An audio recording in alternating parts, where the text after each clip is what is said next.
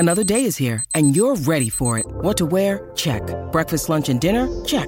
Planning for what's next and how to save for it? That's where Bank of America can help. For your financial to-dos, Bank of America has experts ready to help get you closer to your goals. Get started at one of our local financial centers or 24/7 in our mobile banking app. Find a location near you at bankofamerica.com/talktous. What would you like the power to do? Mobile banking requires downloading the app and is only available for select devices. Message and data rates may apply. Bank of America N.A., member FDIC. When you need mealtime inspiration, it's worth shopping Kroger, where you'll find over 30,000 mouth-watering choices that excite your inner foodie. And no matter what tasty choice you make, you'll enjoy our everyday low prices, plus extra ways to save, like digital coupons worth over $600 each week. You can also save up to $1 off per gallon at the pump with fuel points. More savings and more inspiring flavors make shopping Kroger worth it every time. Kroger, fresh for everyone. Fuel restrictions apply.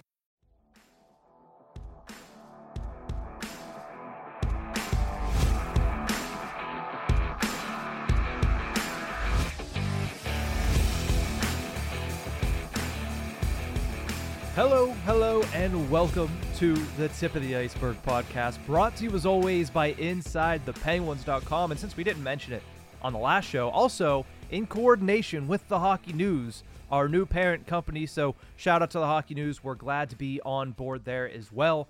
I'm your host, Nick Berlansky, joined as always by Nick Horwat and the Pittsburgh Penguins.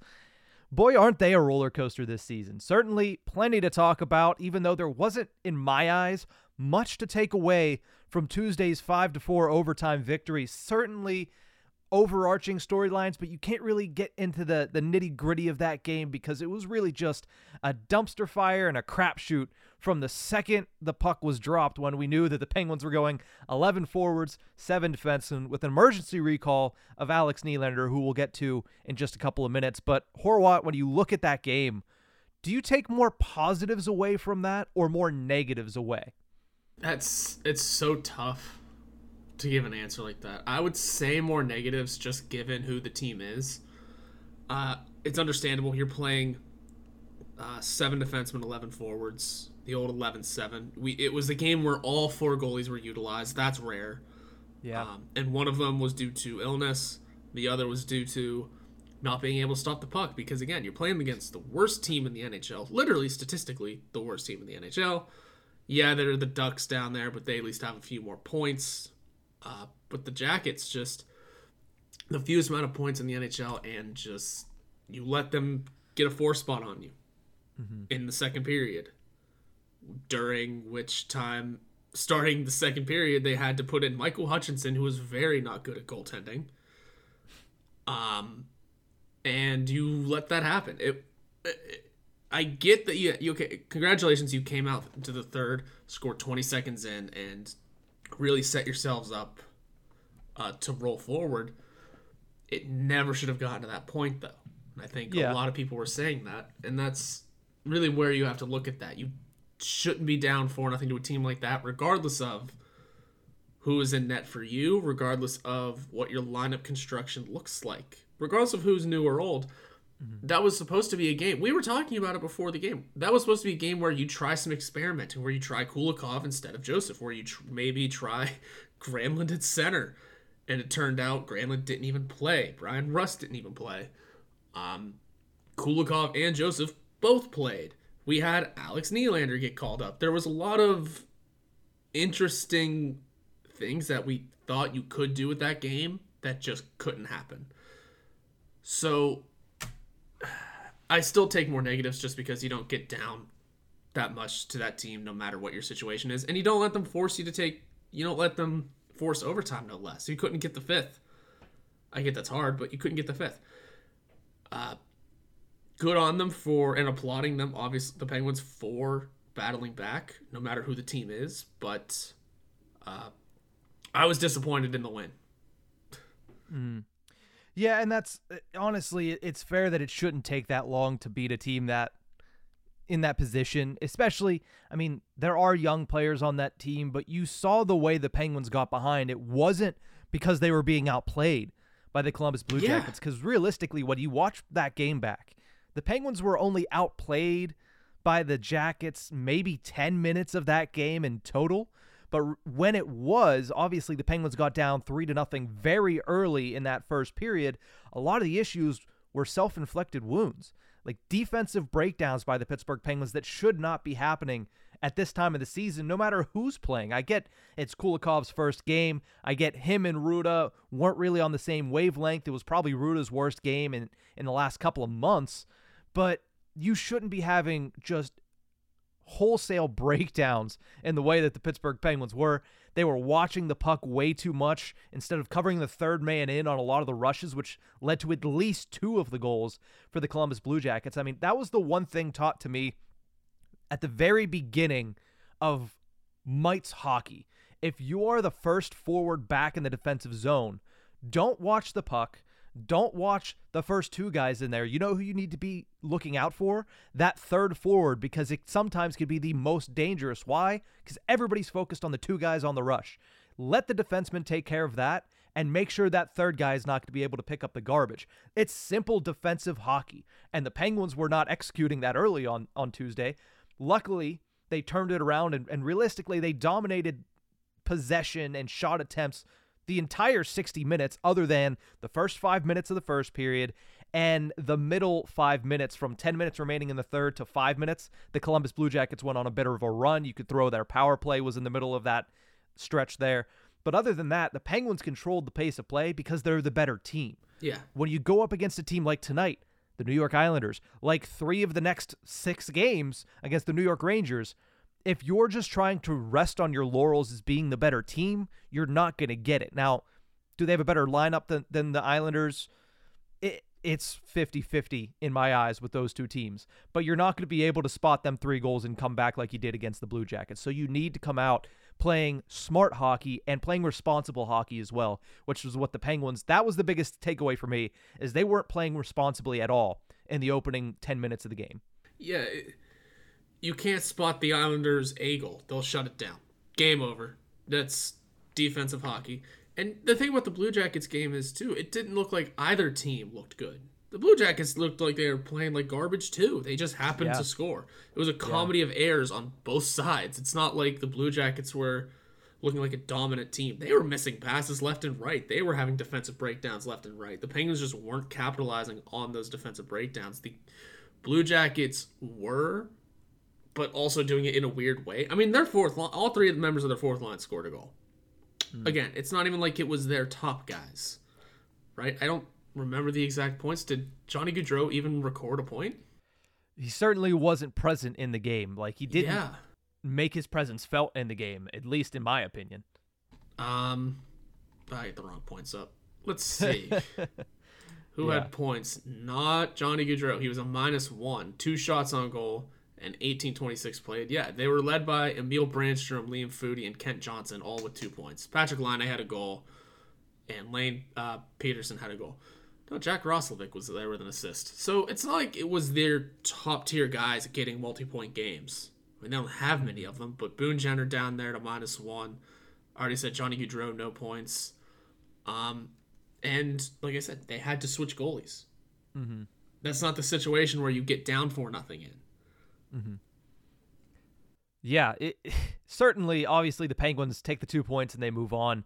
But the one thing, other than the bad defensive start that I noted, and it's not a new issue with the Pittsburgh Penguins, is I'm still not seeing enough contribution from the non-usual suspects. Look at the goals from Tuesday again.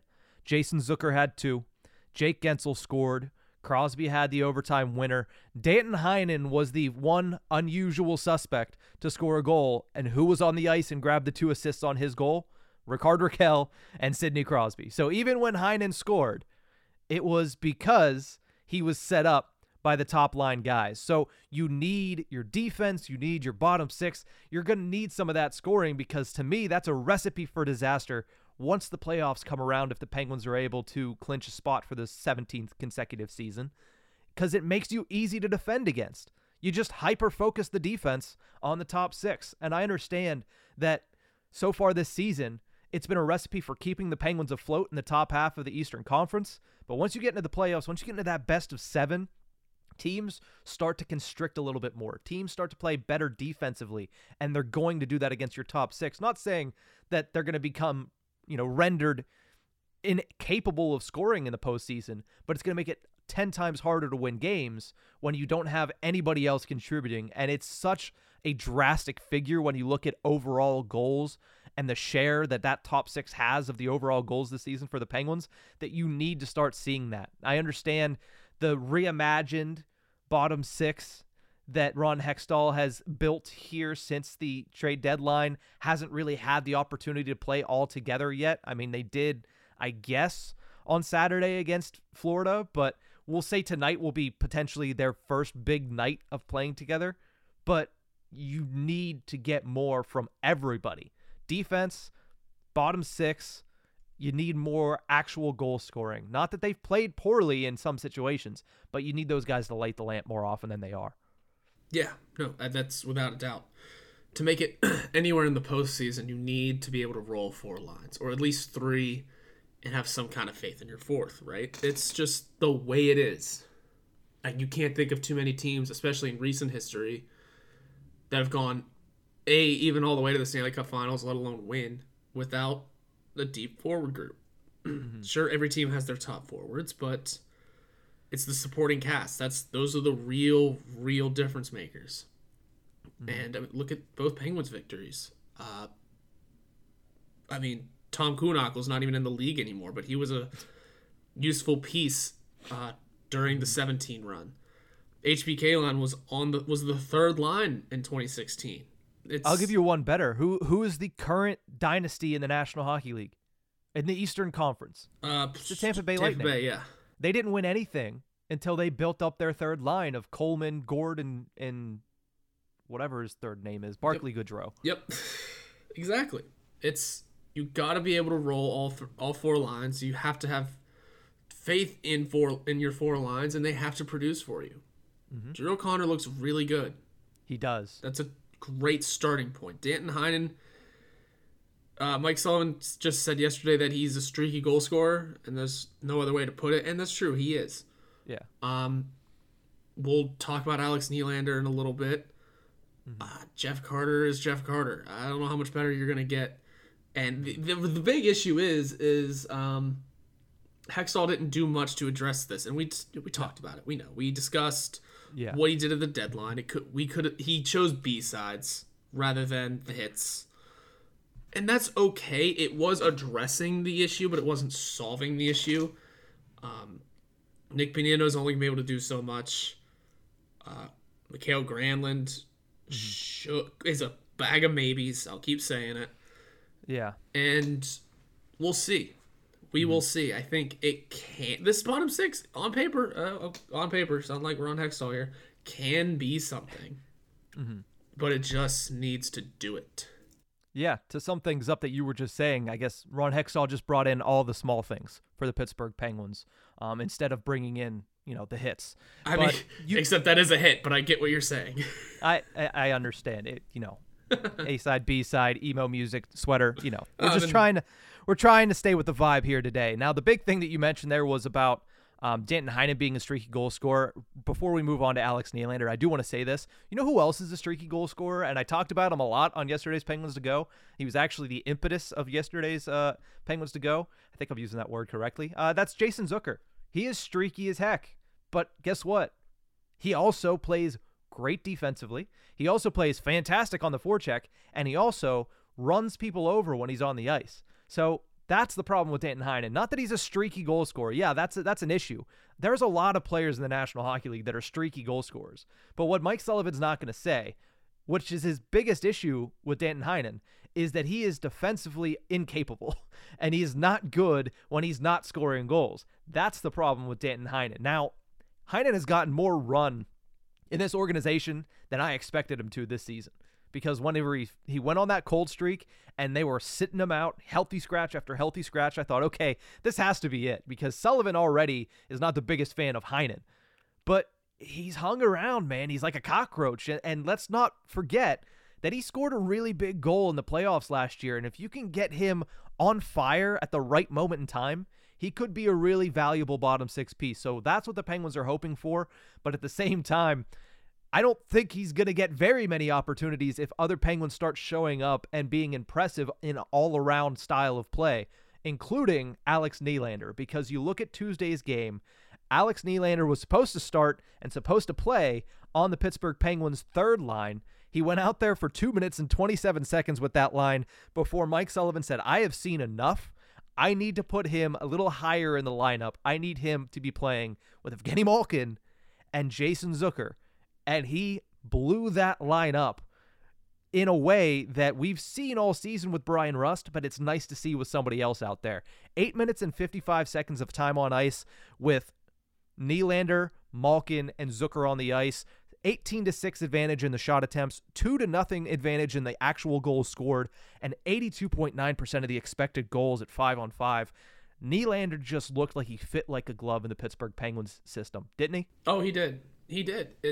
He not only was he producing that offense, but there was a couple of moments where he looked pretty aware defensively. It wasn't just he's all gas, no brakes. He's only here for the offensive numbers that he put up in the A. No, that he was getting back defensively pretty well. He was just trying to, as every hockey player will say, keep it simple, play his game. And he did exactly that. So applause. And he absolutely looks like he could be a useful piece in the lineup.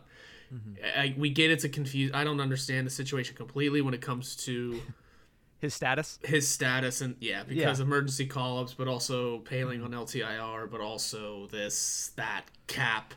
Yeah. Essentially, if he needs to come up, and then I'll finish up my point pretty much. If he needs to come up, or if you want to call him up, you should be able to create that space for him, because he looks like he can really be a boost to this bottom six in this lineup down the line. Mm-hmm. Not just now, but for the last 19 games of the season, maybe a postseason, you never know. And then, I'm assuming it's only a 1-year deal he's on. We're talking next year. One-way deal next year. Bring him up, leave him up, inject some youth into this lineup alongside Drew O'Connor, maybe Valtteri Puustinen gets in there. The future of Sam Poulin, we do not know, but maybe him as well. We see where things go. Get some youth into this lineup. Yeah, like I stated at the top of this show, it is hard to take a lot of stuff into consideration from Tuesday because you were playing one of the worst teams in the National Hockey League, not somebody that's really going to force the issue on you offensively. So while Nylander did look defensively responsible, he was in position, he was playing it well. We can't really tell until we see him against a team that's actually in contention, in my eyes, or at least in more so of contention than the Columbus Blue Jackets, because even TSN did a mock NHL draft lottery, and Columbus came out with the top pick in Connor Bedard. Like, there's a reason they're that far down the draft list, and it's because they're really not in a position to win hockey games. But I did like a lot of what I saw from Alex Nylander, and listen, this is something I've wanted to see, and a lot of people have been calling for a majority of the season. But the Pittsburgh Penguins management has backed themselves into a corner with these young guys where they can't afford to bring them up. You mentioned that, there's a way that we can have Alex Nylander playing at the NHL level for the remainder of the season. Part one would be to keep Ryan Poehling on LTIR. That doesn't seem like it's going to happen. That was a move that was made retroactively simply to make sure they had at least 11 forwards on the ice in Tuesday's game because, of course, Granlund and Ruster were missing the game. But Poehling is still practicing. His injury is very strange. We don't know really what it is. We don't know why he keeps suffering setbacks the way he is. He's eligible to return from LTIR on Saturday. So at the very least, Nylander is still going to be potentially in the lineup tonight. We'll have to wait and see because Granlund and Rust are expected to return. But when you look at Alex Nylander, the Pittsburgh Penguins need somebody like that. While Danton Heinen is a similar situation where defensively is where he struggles, but offensively he brings some firepower, Nylander is a different face and somebody that has proven now, even in a small sample size, that he's a better option in the top six if need be. Now, you don't want to have to use Alex Nylander in the top six, but you know what I really liked, even though it was a small sample size together? Him and O'Connor. They've played together in Wilkes. Him and O'Connor looked really good together. the speed at which they were playing in the offensive zone, the chemistry that seemed like it was already inherently between the two, they looked really good, especially considering they were carrying Jeff Carter around the ice. Because Carter still somehow managed to have a bad game. Like, I understand that, like, everybody had a bad moments in those games, but, like, Jeff Carter managed to still have a bad game in the offensive zone when the Penguins controlled 90% of the actual, possession and opportunities. But the guys around him, O'Connor and Nylander, they certainly looked good together. And then, of course, Nylander looked good with Malkin and Zucker. It's nice to have a guy like that. But the issue is the Penguins have loaded up on expensive NHL guys that they can't afford to keep Nylander up. They certainly can't afford to have Nylander and Puustinen get a shot. You might not see Puustinen this season. Right. So, I mean, you look at the Penguins, 5 defensemen over $2.75 million. They can't afford to call these young players up, even if they wanted to. Guys like Carter, Granlund, expensive bottom six guys. That's the problem with the Pittsburgh Penguins management system. I know I didn't want to get into like the management side of things, but when you talk about Nylander, that has to be something that comes up, because the question that a lot of people asked on Tuesday is, why has it been 2 years or a year and a half, and this is the first we're seeing of this guy in a Penguins uniform? That's the reason why, because they've mismanaged the team in that fashion to where they can't afford to bring guys like this up. And now you look at it and, they can keep him up in certain ways. He's certainly going to have to go down at some point because Paling's going to come off LTIR, and then maybe they can accrue enough cap space by the end of the season to bring him back up. Like, that's the thing. You shouldn't be in that position. I know a lot of teams are struggling with the cap, but just the mismanagement to screw yourself out actually using young talent is mind-numbing to me at points. Yeah, it's the mismanagement to the nth degree. It's hideous what the management has done to this salary cap, to the point where we had to lose Kapanen on waivers, where we had to attempt to drop McGinn through waivers in hopes somebody would take him, only to send him to the minors and trade him away. I mean, good that you got out from underneath those deals, but you immediately put it right back on with the Granlund deal. So yeah, it is what it is. It's good that you were fixing the mistakes, but you made another one. So yeah, it's gross mismanagement. I don't know how else to put it. And it's hurting a couple different areas of the lineup. Yeah, you mentioned Granlund again. There's a quote from Brian Burke from this week that I definitely want to bring up, but we're running along here on the opening segment of the Tip of the Iceberg podcast. So we're going to take a quick commercial break, pay the bills. When we come back, I'll talk about that quote from Brian Burke on Mikhail Granlund, and we'll talk to Dmitry Kulikov as he also made his Penguins debut on Tuesday. We'll be right back.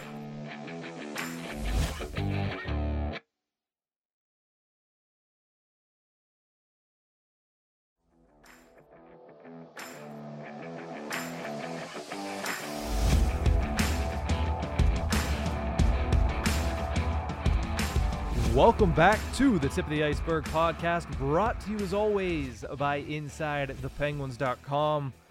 This is not verbatim, so this is not his exact quote, but when Brian Burke was talking about the additions made at the trade deadline by the Pittsburgh Penguins, he was talking about Mikhail Granlund, and he said, "I think it's not just an addition to the bottom six, but I consider it an addition to the top seven." And to me, it's just a confirmation of the fact that, and this is, again, as most of my discussions are here, this is how my brain has worked it out and what my brain sees. That tells me that I shouldn't get too attached to Jason Zucker. Oh, okay. Because to make a point to say he is more so aligned with our top six than our bottom six tells me that, hey, that $5 million over the next 2 seasons is probably because they don't expect to be able to re-sign Jason Zucker. Not that the door's closed, because there's a chance that Jason Zucker, like I said yesterday, takes a pay cut to stay in Pittsburgh because his family is here now and he's been set up here for several years now. He might stay here. He might want to stay here and take the pay cut. But what that tells me of Brian Burke saying, I see him more as an addition to our top seven, which is not a statement that many people make, just tells me that, one, I shouldn't get attached to Jason Zucker, and two, they've really overvaluated Mikael Granlund. Again, not trying to bury the player, but to say that he is a top 7 player, the guy has not performed anywhere near where your top 6 has performed, and you shouldn't be lumping him in with that group. Right, but I think there are a couple different ways you can take this statement. Okay. Saying what you did, definitely, for sure. Number 2 that comes to my head is, okay, he just thinks he's the 7th best forward on the team. He's not a stretch. He's looking at it on the list, not in their lineups, but looking at it as a 1, 2, 3, 4 kind of list, and he sees Mikael Granlund at number 7.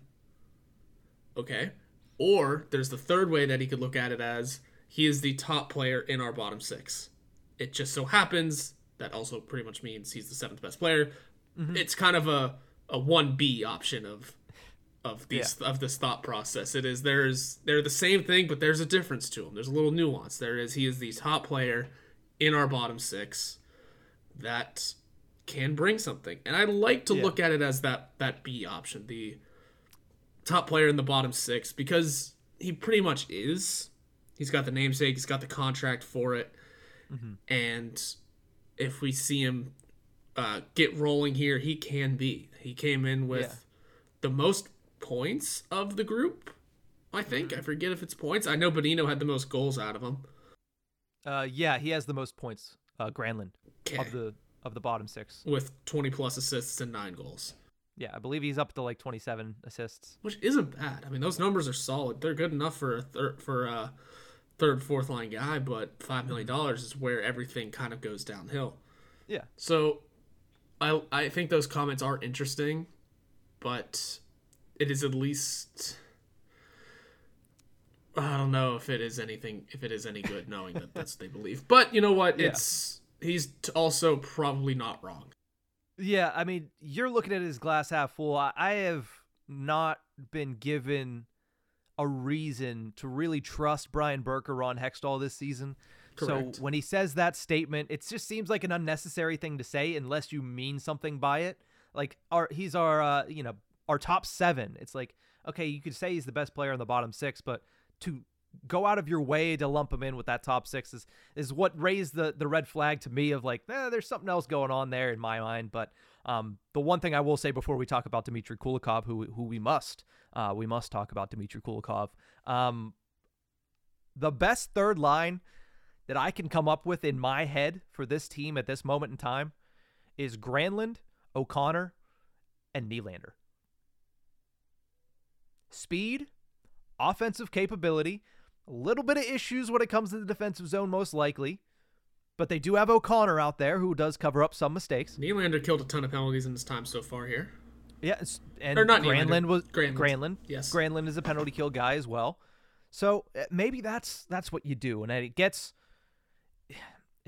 Jeff Carter on the wing, it gets Jeff Carter on the fourth line, but also, should Jeff Carter stay in the lineup over a guy like Josh Archibald? That's another question. Like, you look at what Archibald brings, he's trying to just DDT people from the top rope, it seems like, every time he's out there. But no, it's an interesting situation, the Penguins' bottom 6. And like we said, with Nylander kind of throwing his name into the fold as potentially being a serious contender for a roster spot at this point, if they can figure it out with the salary cap, which is a big if, then you don't know what you're about to see.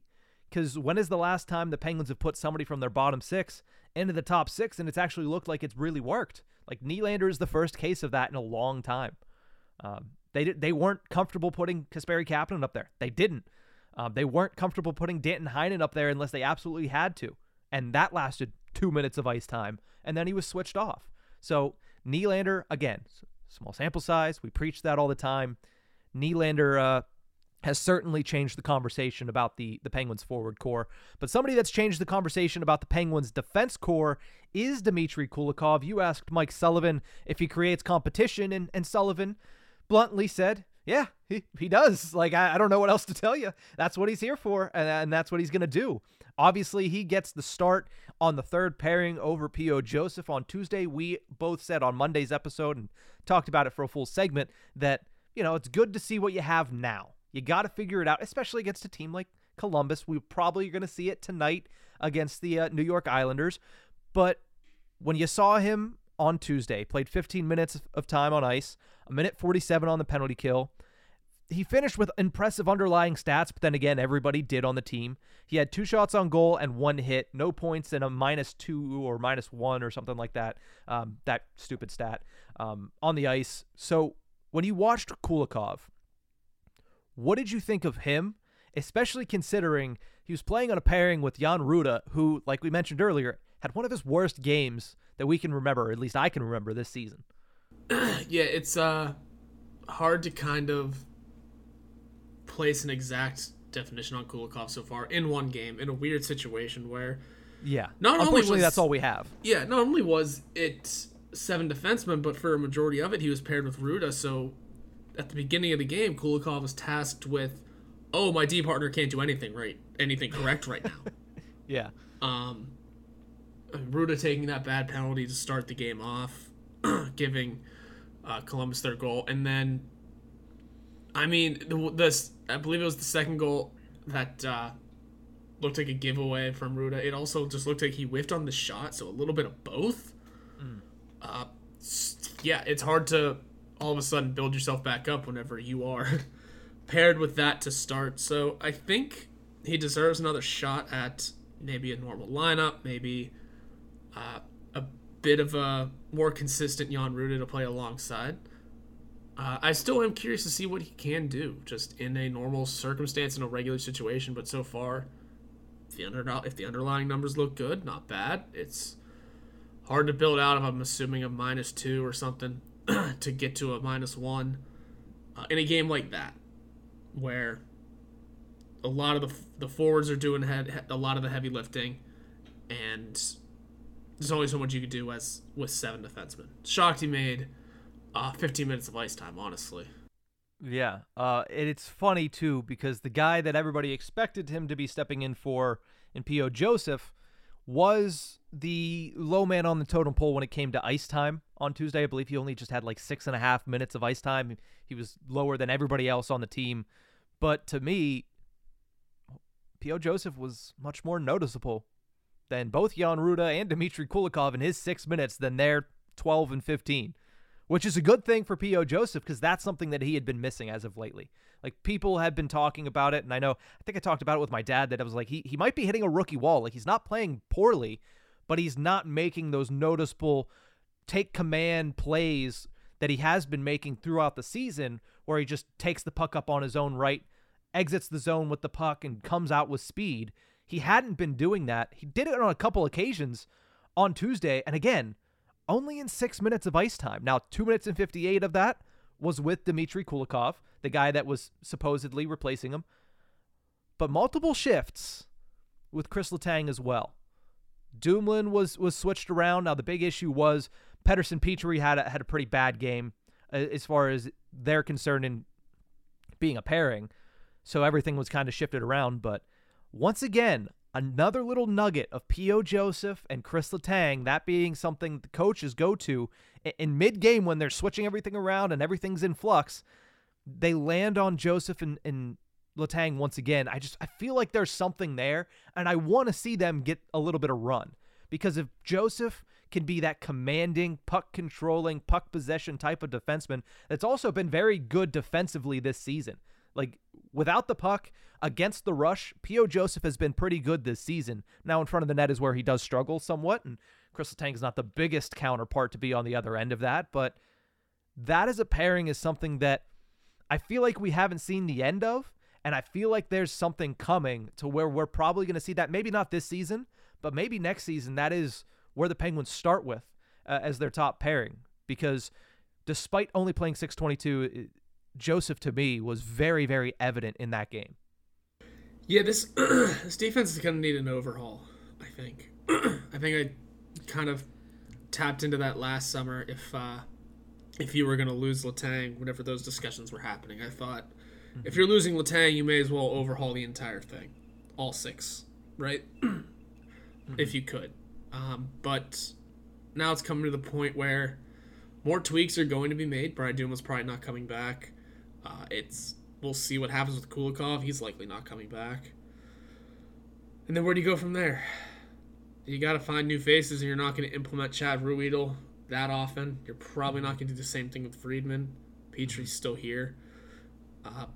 You got to find the top guys, and who knows? I think P.O. Joseph might be able to slide into that kind of spot. I think that's what we want him to do. That's what we want him to progress into. That's what the team wants to see from him. He just has to really take advantage of every opportunity that he has down the stretch here, and every opportunity that's going to be given to him this offseason, this preseason, this upcoming training camp and preseason, and see what he can bring as a more mature player with a full year under his belt. He can grow into it. It's a matter of getting there, and hopefully Ron Hextall isn't still shopping him around everywhere. Yeah, at this moment in time, shopping him or Pettersson just seems like a blatantly idiotic move to make. I think that there is a chance that you go into next season with a very similar defense core in Pittsburgh. I don't believe Brian Dumoulin would be brought back. If he is, I'm assuming it's going to be on a very cheap contract. But something tells me that right side is locked up with Letang, Petry, and Ruda. And I feel like the left side is too. I mean, we've heard that Pettersson and Joseph were out there as names to be traded as recent as the week of the trade deadline. I don't think that's a smart decision unless you're able to bring somebody back that's cost effective, because again, the big issue that you're having right now is you're paying a lot of money for a defense that is bottom half of the NHL. So you can't continue to be doing that, especially when the offense needs the reinforcements that it does. When it has some of those guys like Nylander, like Puustinen, like there are reinforcements to be had. Even maybe Hollander takes a step and becomes an NHL player next season. But they just haven't been able to get these guys any run at the NHL level because you're spending so much money on a defense that just is not performing to the level of their paychecks. And that's an issue that could be addressed at a later date because that's what the Penguins are stuck with for this season. Obviously, that's something they need to look at this summer. But P.O. Joseph, in my opinion, should be a tentpole player on the left side of the Penguins defense. Pettersson, again, he's been fantastic this season, but when it comes to if you have to keep one of them, which I would hate to have to lose one of them considering what that left side looks like, but if you have to keep one of them in the offseason, I think you probably stick with P.O. Joseph because you can find the value on a guy like Pettersson for a lower price tag, in my opinion. But again, that's a discussion for the summertime. That is. And you could get more in return for Pettersson if you truly needed to. True. He is a more valuable trade chip. Yeah, that's the more valuable trade chip usually lasts or pulls back the most, obviously. If you had to lose one, I think it'd be Pettersson for a couple reasons, and that's one of them, obviously. Second one is the longevity. You all of a sudden have a younger player by a couple seasons who might be able to stick around a little longer. That's all it's interesting. Yeah, it's interesting too because coming into the season, everybody saw P.O. Joseph as, hey, he's more of an offensive guy than a defensive-leaning guy. I feel like his trajectory is kind of aligning with what Marcus Pettersson has become. Now, P.O. Joseph doesn't have the intangibles as far as size to his advantage, to where Pettersson does have a little bit more size and is a little bulkier. But I feel like the style of play is starting to get eerily similar between those two, and that is not necessarily a bad thing for Pierre-Olivier Joseph. So definitely got to keep an eye on this defense core. Tonight might be the first time we see what it looks like with just 6 guys. Maybe Joseph gets the healthy scratch tonight. We'll have to wait and see. Penguins take on the Islanders as part of a massive Metropolitan week that they are in the midst of. We'll talk about that and more and the importance of the next handful of games here for the Pittsburgh Penguins right after the break.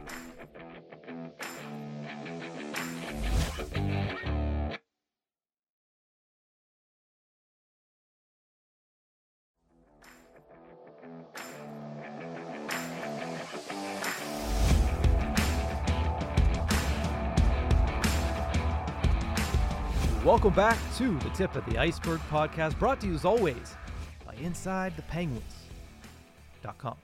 Horwat, we're about a month away from the end of the regular season. This year, as far as hockey year, has flown by. Like, it feels like just yesterday we were sitting in Cranberry talking about these prospects, talking about, hey, Radim Zohorna looks really good out there today, and getting ready for the 2022-2023 season. And now We got 19 games left on the schedule for the Pittsburgh Penguins to try to lock up a 17th consecutive playoff berth. It's going to be a fun ride for the last couple of weeks of this season. Now, they have a massive Metropolitan Division week on deck. Obviously, Columbus was the opener of that, in which the Penguins won it in overtime 5-4. They have the New York Islanders coming up tonight, the Philadelphia Flyers on Saturday, the New York Rangers on Sunday, all at home, and then they take on Montreal on Tuesday before going to New York, the Big Apple, and taking on the Rangers in back-to-back games, not on back-to-back nights, but back-to-back games at Madison Square Garden, the site of the end of the Penguin season last year. So, obviously, a big week coming up for the Penguins. Means a little bit more considering who their opponents are and considering the struggles they've had against the Metropolitan Division. Yeah, you could say that. They started off hot, but then the struggles have crept in. I forget how many straight losses it was against them. Oh, damn. It was a big number, though. Mm-hmm. This was a week that when the schedule came out, that New York, Montreal, New York week, everyone highlighted right away. First, for a couple of different reasons. One amongst them definitely being, that's stupid. Because it is. That's very dumb. Yeah, 75% of your games against the team that you played in the playoffs are coming in 1 week. One week. Yeah, spread your ratings out, TV. You know, if you did that for ratings, spread it out. We played them months ago. Ago. Do you remember that? We beat them the first time too. They did. So that was one reason why that was highlighted. But secondly, you look at the team that it is. It's the New York Rangers. They were, a couple seasons ago, they were the team growing into what they could be. Last season, they showed that they have that ability. This year, it was, okay, they are the real deal this year. They have to really prove themselves, and they've done so by not only winning games, being in the top 3 of the Metro, but also the additions. The loading up of Tarasenko and whatever defenseman they got is escaping me, Mikkola, and then Patrick Kane, the prize. Now, the New York Rangers haven't been so hot since then, which is kind of funny. They have not. But, like I was saying, that the week was also highlighted for those 3 games because odds were, and they're checking out, that the Penguins and the Rangers were going to be in similar spots. Now the Penguins are a little lower, but this could make or break. This is going to make or break their season. Yeah. There are 8 playoff spots available every year in the Eastern Conference. 3 of them, by nature of the actual format, are unavailable to the Pittsburgh Penguins. That's the top 3 in the Atlantic. So the Penguins could finish every year in one of 5 spots to make it to the postseason. First seed, probably out of reach. Second seed in the Metro, probably out of reach. Third seed in the Metro is in play still. And that's because of the nature of this week. And it's also because the Penguins have been heating up at the exact moment the New York Rangers have been falling off. The Pittsburgh Penguins have now won 5 of their last 6 games. Now, they haven't all been pretty. Certainly was not a pretty game on Tuesday, but they've won 5 of their last 6 games. The New York Rangers, on the other hand, in their last 10 are 4-5-1, including 2-5 in their last 7. They currently have a 6-point lead on the Pittsburgh Penguins in the standings. Now, while that might seem like a very large amount, and it is a very large amount, when you play a team 3 times in a week, that provides a lot of 4-point swings. Each game is a 4-point swing. The Pittsburgh Penguins could tie the New York Rangers by the end of next week, or at the very least, could get into contention for the 3rd seed in the Metropolitan Division. Now, why is that important? It is important because you, 1, solidify your spot in the playoffs, whereas right now it's 90% money puck, that's fine, whatever. If you like money puck, I understand that it's the most accurate, up-to-date, every single day they update it, every single game they update it. It's like multiple times a day they're updating it now. Yeah, every time that it happens or something happens, those percentages are updated. I get that. But you still look at how many teams are on the Penguins' tail. Even though they have the math on their side, it would be a lot better for the Penguins if they can get into that conversation with the New York Rangers for that 3rd spot versus fighting with the Buffalo Sabres and the Ottawa Senators and the New York Islanders for those wild card positioning. Because right now where the Penguins sit in the second wild card spot is a death spot. Because right now you're going to be facing the Boston Bruins if you finish in that spot. And it's about 95%. That's not Money Puck stats. That's Nick Berlansky stats right there. 95% chance if you finish in wild card 2, you're going up against a team that could have a historically good season when it comes to regular season performance. So it doesn't mean they have to finish in the top 3, but it certainly means a lot if they can perform this week and they can hunt down the New York Rangers and get into position to get that spot, instead of the opposite side is if they don't perform this week and they lose a lot of those games, 2 or 3 of those games against the Rangers, that closes the opportunity for them to get that spot, and now there's only 2 spots left that you can contend for. Right. I understand the Penguins have the math on their side, but you want to keep doors open for as many potential finishing positions as possible. This week is going to be huge for that fact. Yeah, it's not so much that if you lose those games, you don't. It's not that you have to worry about the Rangers overtaking you. So now all of a sudden you're handicapping yourself for the teams behind you to follow up. Because here's the thing: heading into these 3 games, the Rangers have a similar schedule. They also play tonight in Montreal. They also play Saturday afternoon-ish against Buffalo, important team there. Then they come to Pittsburgh the next day. We will also be on the second half of a back-to-back. We have the benefit of not traveling. And then, man, I just remembered the goalie situation. But anyway, then we have Montreal. That same day, they have Washington. They go home to play Washington, who, again, another important team to this. We talked about it last episode. I think Washington could dumb luck their way into wins if they're truly going to keep, firing the puck to Alex Ovechkin. I mean, Alex Ovechkin on Broadway. Suddenly, he's got a bit of a chance there. And then the 2 games against the Penguins. Added bonus, I don't know if this really helps. New York has to follow the Penguins up immediately with Nashville the next day. I don't know if that means anything to them. It's Nashville. Yeah, we're going to be getting Shesterkin each game, I would assume. Likely. Yeah. I would say it's likely. I don't know if it would be all 3 games, but there's a good chance. And I would assume, and I would kind of hope, Tristan Jarry is in on all 3 games, also performing and healthy in all 3 games. I know we have the Flyers the day before, but that's a Casey DeSmith game. Saturday afternoon, post-parade, by the way, post-St. Patrick's Day parade. The town's going to be buzzing.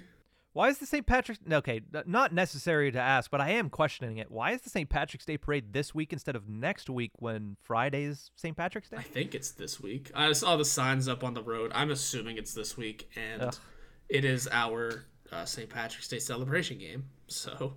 Oh, well, yeah, that'll make sense. But no, you're right. It's very similar schedules. Yep. When it comes to playing a team that's fighting for not play in, but wild card positioning, playing a team that is far away from the wild card and not really in that positioning. But the Penguins have the advantage in that all their other games, except for the Rangers games, are at home. Whereas the Rangers are playing 2 of those 3 games on the road, including the first one against the Pittsburgh Penguins. So there's a little bit of an advantage there, and the importance to this is not just because you want to keep that 3rd Metropolitan Division spot open, but because if you get that spot, you're playing a team that is much less experienced in the playoffs. Now, take that for what it is, but you are likely to face off if you finish in 3rd in the Metro against the New Jersey Devils.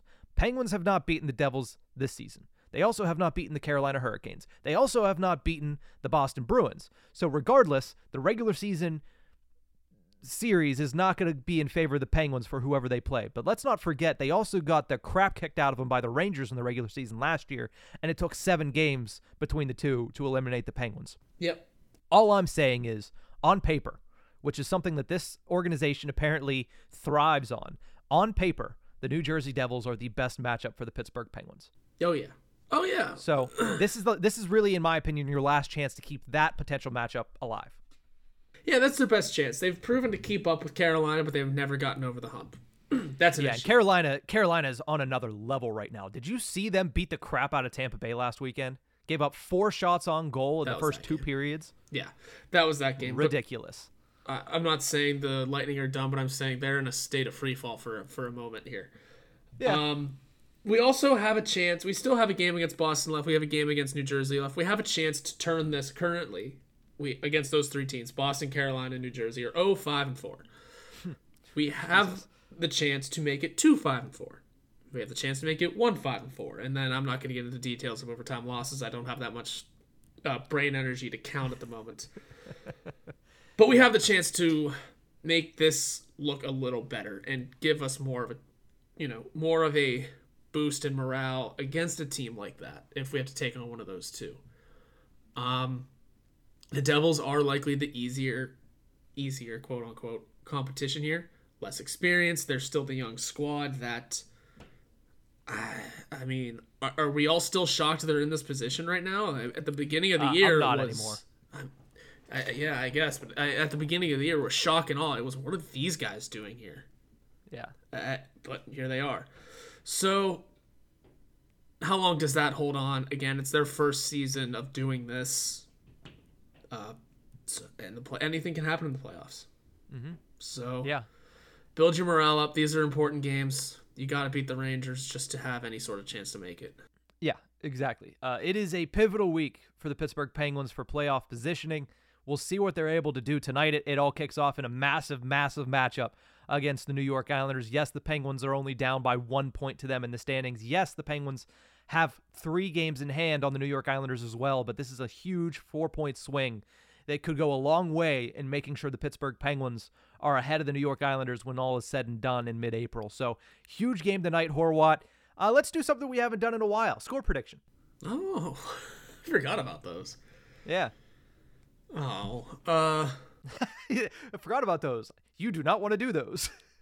No, and I barely counted our record against those 3 teams. I'm going to say it's going to be something low. I don't know why. We go 3-2. Good old Penguins. 3-2 in overtime for the Pittsburgh Penguins. We're in agreement there. I think it's going to be low scoring. All 3 of the games against the New York Islanders have been 1-goal games. The last 2, though, the Pittsburgh Penguins have given up third period leads to fall in overtime. So I think they flipped the switch. I think they're down 2-1 going into the third. They tie it, win it in overtime. Good vibes only heading into a big back-to-back over the weekend. But that's going to do it for this episode of the Tip of the Iceberg podcast. Thank you so much for tuning in. Remember, you can find us on YouTube at Inside the Penguins for video versions of Tip of the Iceberg, or if you just want to listen to our voices and don't want to see our made-for-radio faces, you can go and listen to us anywhere you get your podcast from. That's it for this one. We'll see you guys next time.